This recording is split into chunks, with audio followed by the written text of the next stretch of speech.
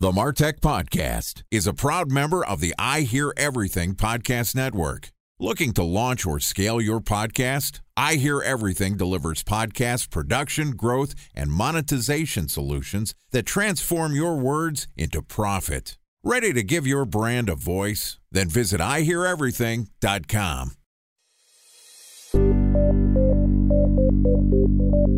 From advertising to software as a service to data. Across all of our programs and clients, we've seen a 55 to 65% open rate. Getting brands authentically integrated into content performs better than TV advertising. Typical lifespan of an article is about 24 to 36 hours. If we're reaching out to the right person with the right message and a clear call to action, then it's just a matter of timing. Welcome to the Martech Podcast, an I Hear Everything production. In this podcast, you'll hear the stories of world-class marketers that use technology to drive business results and achieve career success. We'll unearth the real-world experiences of some of the brightest minds in the marketing and technology space so you can learn the tools, tips, and tricks they've learned along the way. Now here's the host of the Martech Podcast, Benjamin Shapiro. Welcome to the Martech Podcast. I'm your host, Benjamin Shapiro, and today we're going to discuss why mobile is still the first and most important screen. Joining us is Gabrielle Heyman, who is the head of global brand partnerships at Zynga, which is a global leader in interactive entertainment with a mission to connect the world through games. With a massive global reach in more than 175 countries and regions, Zynga has a diverse portfolio of popular game franchises that have been downloaded more than 4 billion times on mobile devices, and their list of games includes Farmville, Harry Potter, Words with Friends, and Zynga Poker. So far this week, Gabrielle and I have talked about the mobile gaming advertising industry. We talked about why mobile is the first screen in mobile gaming, and today we're going to talk about hyper-casual gaming and why it's marketing's secret weapon. All right, here's the last part of my conversation with Gabrielle Heyman, the head of global brand partnerships at Zynga. Gabrielle, welcome back to the Martech Podcast. Good to be here. Always exciting to have you on the podcast. And today we're going to get down to it. We've talked about the gaming landscape. We talked about how the gaming industry thinks about the different devices. We talked a little bit about segmentation. We should probably talk about marketing some point in this week, as this is a marketing podcast. You've got this philosophy that hyper-casual gaming is a marketer's secret weapon. Let's start off by defining hyper-casual gaming, and then let's talk about why it's important to marketers.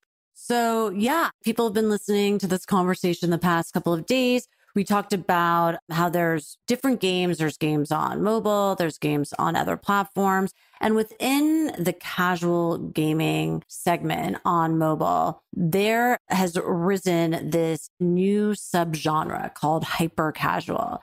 And we were defining before, like most console games are a little more detailed and complicated to get into as compared to mobile. Mobile casual games are a little easier to learn, though extremely captivating, and people spend hours upon hours playing them. So this other genre has cropped up, and they're even easier to play. So there's literally almost zero friction in learning the game, or it's a game that could be learned in 5 seconds, and you're just hopping in, you're getting it, and you're having fun. But what's really fascinating about this is that if you look at the top hits globally, a lot of them are coming from the hyper casual space. So if you looked at like the App Annie charts from 2021 in the US and worldwide from every single geo, top 10 games globally, hyper casual probably had half of the list.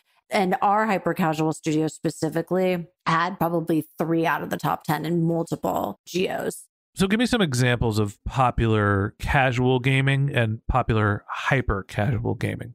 So casual gaming, we're talking Words with Friends, Zynga Poker, Candy Crush, Dragon City. There's so many of these games that are out there that are in the casual category. Fruit Ninjas, also a very popular one in the Shapiro household. We love Fruit Ninja too. And so hyper casual games, Fill the Fridge, Hair Challenge, High Heels, Money Rush. There's literally hundreds of these titles, and there's more than just what I've said. So some of the other markers about these titles, one of the really fascinating things that makes them so different is they're a lot faster to make and they make a lot more of them than casual games. And they're doing testing and they're buying ads. They're seeing what's resonating with audiences. And the ones that are really taking off, they're doubling down on, spending more UA against, and building out the game to be like a richer game and a longer game. So it's quite literally the way that they publish games is extremely different from casual or console. And then lastly, I would say what's extra fascinating as well is that there's a really symbiotic relationship between TikTok and hyper casual. So what we're seeing is that a lot of hyper casual games are going super viral on TikTok. They're resonating with communities and there's a ton of content being created around them. And then on the other side, like our hyper casual studio is creating a lot of games that are based on TikTok trends. So for example, right now, one of the top games in the App Store is called Fill the Fridge. It's one of our titles from our hyper casual studio, Rollic. And it's inspired by, you know, those TikTok videos where it's people organizing their fridge and they're like super soothing and they have this like gorgeous, perfect fridge and they're putting the yogurt away perfectly. They're taking the string cheese out of the plastic packaging. They're putting it in these gorgeous, clear containers and like everything is absolutely organized and perfect. Well, we created a game that's basically like that. And it's literally one of the top games right now. Oh my God, it's like my OCD is just firing hearing about this. I'm not a TikTokist or a TikToker, ticky-tacky. I don't use TikTok. But I understand how that sort of like interesting content can dovetail into do it yourself. You don't use TikTok, but you use Instagram. It's like a poor man's version of TikTok now. All due respect to Meta, they're basically taking so much TikTok content and just throwing it onto Instagram. Yeah. Lately on my Instagram, I've been saying stop sending me suggested posts because I don't really need my Instagram to look like TikTok. I wanted to see my friends and do what I used to do on Instagram. But regardless, I don't know how old your kids are, but I have a lot of my consumption through my kids of TikTok. I'm sure I will get into TikTok at some point. Let's talk a little bit about the marketing here. This idea of hyper casual games. Anybody can play them. Low barrier to entry. They're easy to spin up. Lots of titles, lots of different content. Huge TAM. Your total addressable market is gigantic because it's anybody with a mobile phone. So you can buy ads to get people to download and install these games, and it's easy for them to get started. Talk to me about the life cycle of these games. Do they end up sticking around? So when you are investing your marketing dollars into these, do you go and buy a popular game? Do you buy through an ad network and just get coverage of all the games? How do you think about the life cycle of these games, and how does that impact how people should target their marketing against them? So at the dawn of hyper casual, when it started taking off, I think that the retention in a lot of these games was not very high. So you would play, you would like it for like 3 days or a week, and then you would kind of pop off and download the next hyper casual title. Fill the fridge, organize your closets, do the garage, take out the trash. Go on. Well, so far we've done filling the fridge and then we did fill the makeup drawer. So those are the two categories that we've done so far with that one.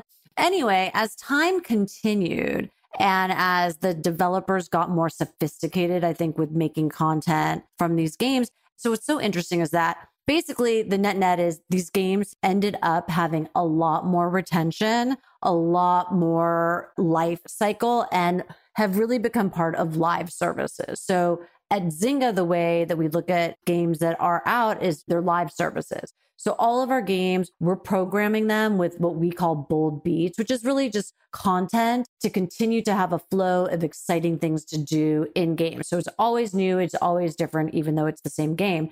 And I think that what's interesting is that our hyper casual studio really learned a lot from how we operate our live services within our casual portfolio. And so those hyper casual games are now having bold beats and adding new content, and the retention is getting a lot longer, and the lifespan of hyper casual games are getting a lot longer. And at the same time, our casual suite of games has learned a lot from our hyper casual suite in terms of the volume of developing and how they test in the marketplace. So it's really cool to see these two genres learn from each other. But for brands, you can go to an SSP and network like ironSource and you can get across a lot of games, obviously working with them. I'm a really big advocate of also going direct, especially with a company like a Zynga, where we have probably 100 plus titles. So we are essentially like our own network. We also save the best for our direct clients, of course,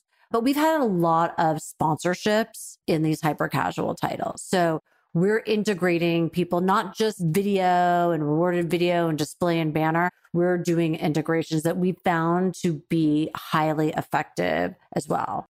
A special thanks to our presenting sponsor, Mutinex. Ready to take your team from I think to I know? Then join brands like Samsung, ING, and Asahi who make better marketing decisions with Mutinex. Mutinex Growth OX, the marketing mix modeling platform that makes measuring ROI fast, easy, and cost-effective. Request a demo at mutinex.co. That's MUTINEX.co. Time for a 1-minute break to hear from our presenting sponsor, Mutinex. In 1919, John Wanamaker said, "Half the money I spend on advertising is wasted. I just don't know which half." Well, the advertising landscape has changed since then, and instead of reaching your audience on 2 channels, you're probably reaching them on 20. Turns out John didn't know how easy he had it. But that doesn't mean that you should give up on striving towards marketing effectiveness. No matter how complex your marketing strategy is, Mutinex Growth OX is the market mix modeling platform that measures the impact of marketing on your bottom line. Mutinex's market mix modeling platform calibrates your insights against the latest market conditions so you can make media and marketing investment decisions confidently and quickly. Ready to take your team from I think to I know? Then join brands like Samsung, ING, and Asahi who make better marketing decisions with Mutinex. Mutinex Growth OX. Your best decision starts here. To learn more about Mutinex, go to mutinex.co. That's MUTINEX.co. Okay, here's the rest of today's interview.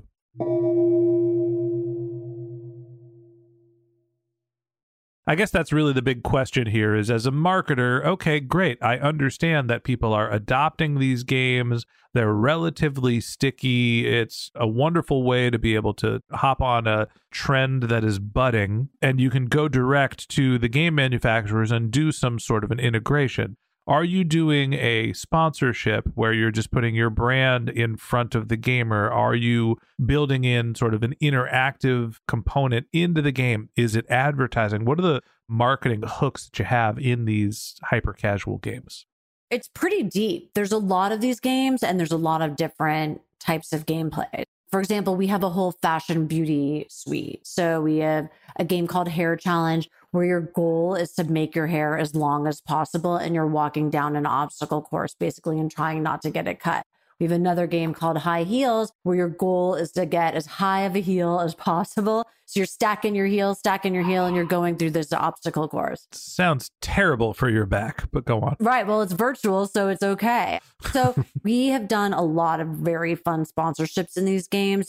We did an integration with an insurance company. You know, insurance companies, every single one of them seem to have the same marketing formula in terms of having like a character that is like the spokesperson for the insurance company. So we integrated this spokes character. What we found was that we actually converted, their metric was converting insurance quotes. And we had like a 20% lift in completed insurance quotes with not a clickable unit there. It was all like a 30-day look back of people going to the site and getting insurance quotes. An awareness brand campaign. Right. That had kind of performance results because there was their metric of a finished insurance quote. Mm-hmm. I think that what we found with this genre, and we've also done stuff for fashion and we've also done stuff for entertainment. So we've had multiple, and we're about to launch several campaigns in the beauty category and the finance category. So what we found that's really super fascinating is that these hyper casual gamers are hyper engager consumers. It's like these people are fast to download games, fast to like look up information about content, to buy things from seeing ads. They go to more movies. They have more streaming services. They buy more crypto. They have more Oculus. They have more console games. They're more likely to be parents and to play games with their kids. Like they're living life to the fullest. Is that you were talking about segmentation? That's the segmentation of that audience. What frustrates me as a marketer, and I'll kind of end it with this, is that there's a huge overweighted fascination with the metaverse right now in terms of every single conference and all the CMOs, like, what's our metaverse strategy? And you mentioned in another podcast about our habits of being the shiny object. As marketers, we always want the shiny object. And it seems that metaverse is a shiny object, but they're kind of leapfrogged over hyper casual, which is such an important consumer trend and so effective. So it's got the reach, it's got the great young audience, and it's super effective. So I spend a lot of my time evangelizing around that. So last question I have for you. You're the head of global brand partnerships. So who are the people that are partnering with the game studios like Zynga? Is this all consumer packaged good companies that have millions of dollars of marketing budgets? Is it the early stage startups that are putting $100 into testing marketing in a hyper casual game in a marketplace? How do you think about who this type of marketing works for? And I guess the real brass tacks question is, what are the types of budgets that you need to be able to effectively test this channel of marketing? Our client mix is really the top 200 ad spenders in the US or globally. So it's everyone from tech, telco, CPG, retail, entertainment, automotive. I mean, it's the who's who and who you would assume it would be. Definitely not the $100 startup bidder. That's not what my team does. My team focuses on really big brand campaigns. So the costs are malleable. There's two ways people are approaching this. One is with programmatic dollars. So we're seeing a lot of clients buy video, display banners in the space programmatically, and then all the way to the other side of the spectrum, which is these deep integrations and 360 programs and sponsorships. So we do everything in between. We also do custom playables. We have a studio dedicated to making games for brands where we gamify their brands and we put these games inside of our ad units. They're called playables. So, I mean, in terms of the budget, really, it could be 100,000 and it could be 1 million. It just depends how immersive, how long, how many uniques, what the game is. So they vary, but the easiest form of entry is to be in there with media, which this brings us back to the very first conversation we had, which is this is mass market entertainment. And just like TV has ads, games have ads. And so we serve great video content inside of our games. And so a lot of companies are doing that with their programmatic media. Well, Gabrielle, we started this week saying congratulations, you're doing your first podcast. You've now done 3 of them. I think that this is a fascinating channel of medium. I did not think of mobile gaming, as being part of the entertainment segment, thinking about how mobile for you is small screen first, but the second screen is actually the television. And the idea of the advertising integrating into these casual games and having this huge TAM and being able to target and do deep integrations makes a lot of sense for marketers that are trying to address a big market. I appreciate you coming on the show and being our guest and doing your first podcast here. I'm excited. Thank you for having me on my first one. Hopefully this will be one of many more. All right. And that wraps up this episode of the Martech Podcast. Thanks to Gabrielle Heyman, the head of global brand partnerships at Zynga, for joining us. If you'd like to get in touch with Gabrielle, you can find a link to her LinkedIn profile in our show notes. You can contact her on Twitter. Her handle is Gab Heyman. That's GABHEYMAN. Or you could visit her company's website. It is, for the marketers out there, ZyngaAds.com, ZYNGAADS.com. Or you can go to Zynga.com if you're interested in gaming. Just one more link in our show notes I'd like to tell you about. If you didn't have a chance to take notes while you were listening to this podcast, head over to martechpod.com, where we have summaries of all of our episodes and contact information for our guests. You can also subscribe to our weekly newsletter, and you can even send us your topic suggestions or your marketing questions, which we'll answer live on our show. Of course, you can always reach out on social media. Our handle is MarTechPod, MarTechPod, on LinkedIn, Twitter, Instagram, and Facebook, or you can contact me directly. My handle is Ben J. Shap, BenJShap. And if you haven't subscribed yet and you want a daily stream of marketing and technology knowledge in your podcast feed, we're going to publish an episode every day this year. So hit the subscribe button in your podcast app, and we'll be back in your feed tomorrow morning. All right, that's it for today. But until next time, my advice is to just focus on keeping your customers happy.